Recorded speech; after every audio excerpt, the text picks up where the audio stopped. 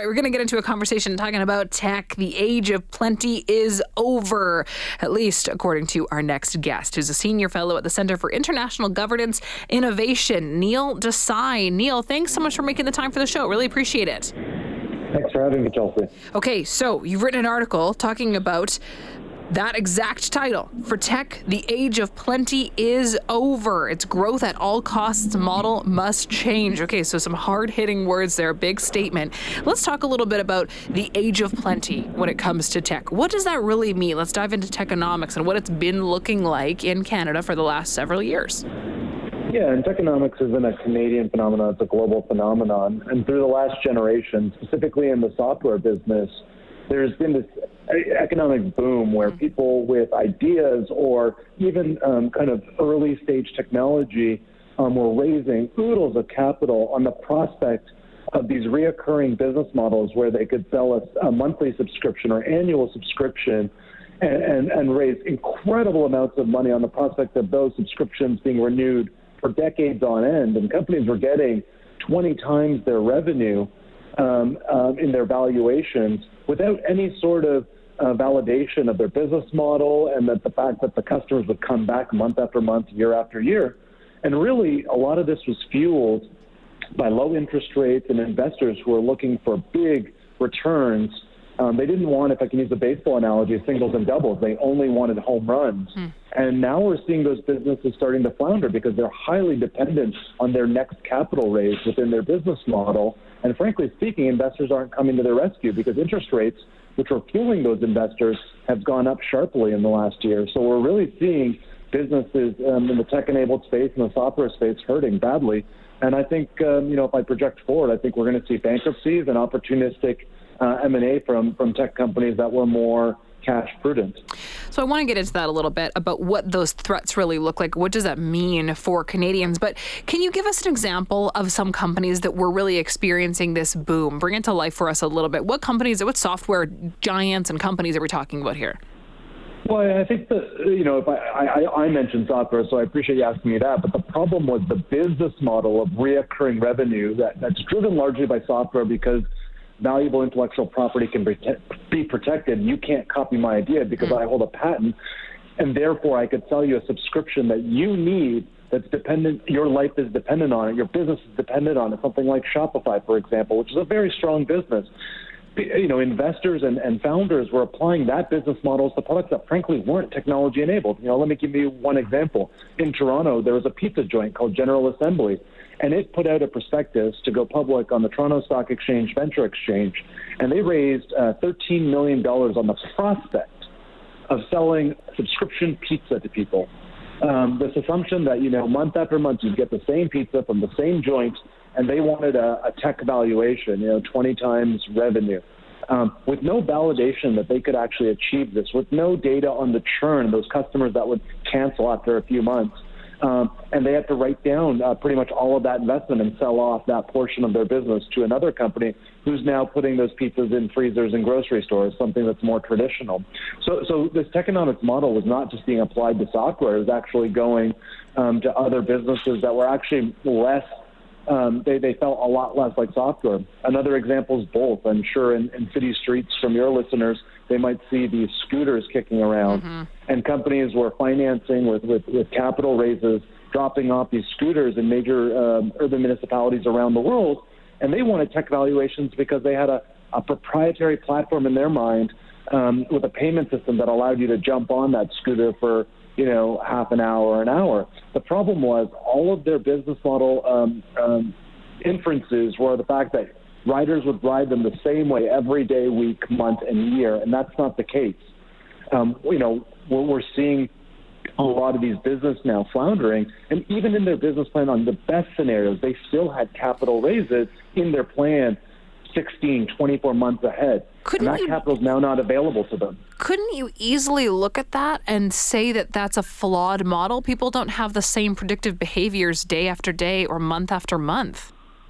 It is, and you'd expect investors to be a bit more astute in their evaluation of these companies, but it was, folks chasing what was hot. Tech has been so hot. If you look at,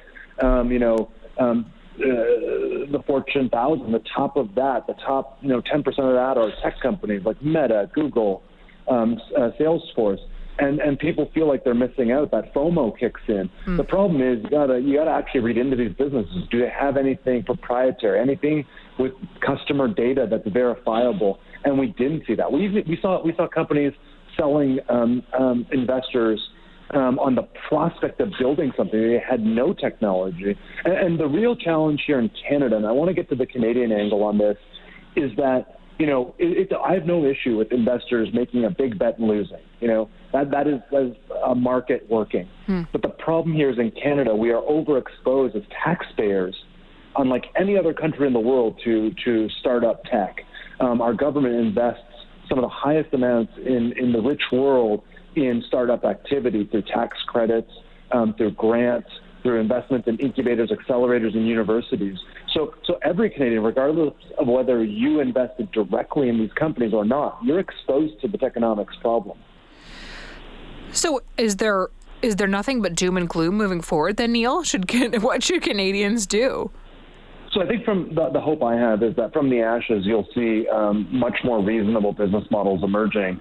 So my optimism is that companies that frankly shouldn't chase this economics model, there's great businesses out there that provide a service and they develop that service for $1 and sell it for $2 and they profit $1 and they reinvest.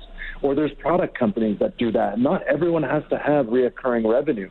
So I think we're getting a resetting on the expectations both of founders of these companies and investors. So that's glass half full. Glass half empty is this generative AI revolution that's going on that seems to be re-emboldening the investors to these reoccurring revenue models and going back to trying to swing for the fences. So that's the part that makes me nervous. You mentioned in your article as well that you wrote for the Globe and Mail that techonomics, and I like the way that you've stated this exactly, you say techonomics are being kept on life support in Canada and globally with the breakthrough of generative artificial intelligence. Can you expand on that, Neil? Yeah, so I mean, there's an assumption that all of these AI companies just came about yesterday and they solved the generative AI challenge yesterday. The company at the heart of the generative AI revolution that's going on, OpenAI, was founded in 2015. They have yet to make real revenue on their product, ChatGPT. The other big platform technology companies like Google, Microsoft, et cetera, are not making oodles of revenue on their plays on generative AI. And what I'm seeing in the advisory world to young startups and to universities who are advising young founders is that they're just saying, well, you know what, economics is going to come back, so make sure you have a AI play. And that's not just even within the technology. They're telling you, just market it. And that borders, fraud, if you ask me, that unless you have something that's proprietary under the hood that actually will generate you reoccurring revenue without increasing your costs, you frankly should not model your business on economics. It's interesting, whether it's AI or some of these other companies that you're mentioning, it seems to me that at the heart of this conversation, it's greed. It's investors that are trying to make a quick buck with these overnight success stories, and maybe we just need to learn to be a bit more patient than that. Yeah, listen, I do believe an incredible breakthrough takes long, patient capital, but the alignment has to be there, right? Well, what is the story we're telling the investors? Like, how many investors in growth tech are reading these perspectives? Like the idea that a pizza company that's sending you a pizza in the mail every month should be getting a 20 times revenue valuation as though none of those people are going to cancel their subscription is crazy to me. Right. And the fact that we're going to do it again without evaluating the business model and the data behind that, I do want people to invest in long-term, high-risk ideas that are going to change our world, whether that's drug research or generative AI. And you know what? I even want my government doing that. What I don't want them doing is taking things that are borderline fraudulent and saying, well, we're kind of like those guys, and we came up with a data model that kind of looks like them, and no one's validating that. That, to me, is where this all falls apart. And like I said, my greatest concern is for the average Canadian who's not investing in these companies but is exposed to this. There's a great adage that I love. It's a famous Canadian poker player, Canada Bill Jones, who once said, it's a crime to let a sucker keep his money. You know what? For those investors who threw money at bad bets, so sorry. But who my sympathies lie with are those who are hearing from our politicians that investments in startups is going to be the diversification of the Canadian economy we need to improve our productivity. They're being sold a false bill of goods right now. Neil, I really appreciate your insight and your perspective this afternoon. Thank you so much for making the time. Thanks so much for having me. Of course, anytime. That's Neil Desai, Senior Fellow for the Center of International Governance Innovation, and wrote an article about this. It's in theglobeandmail.com if you want to check it out. It's called For Tech, the Age of Plenty is Over. Its growth at all costs model must change.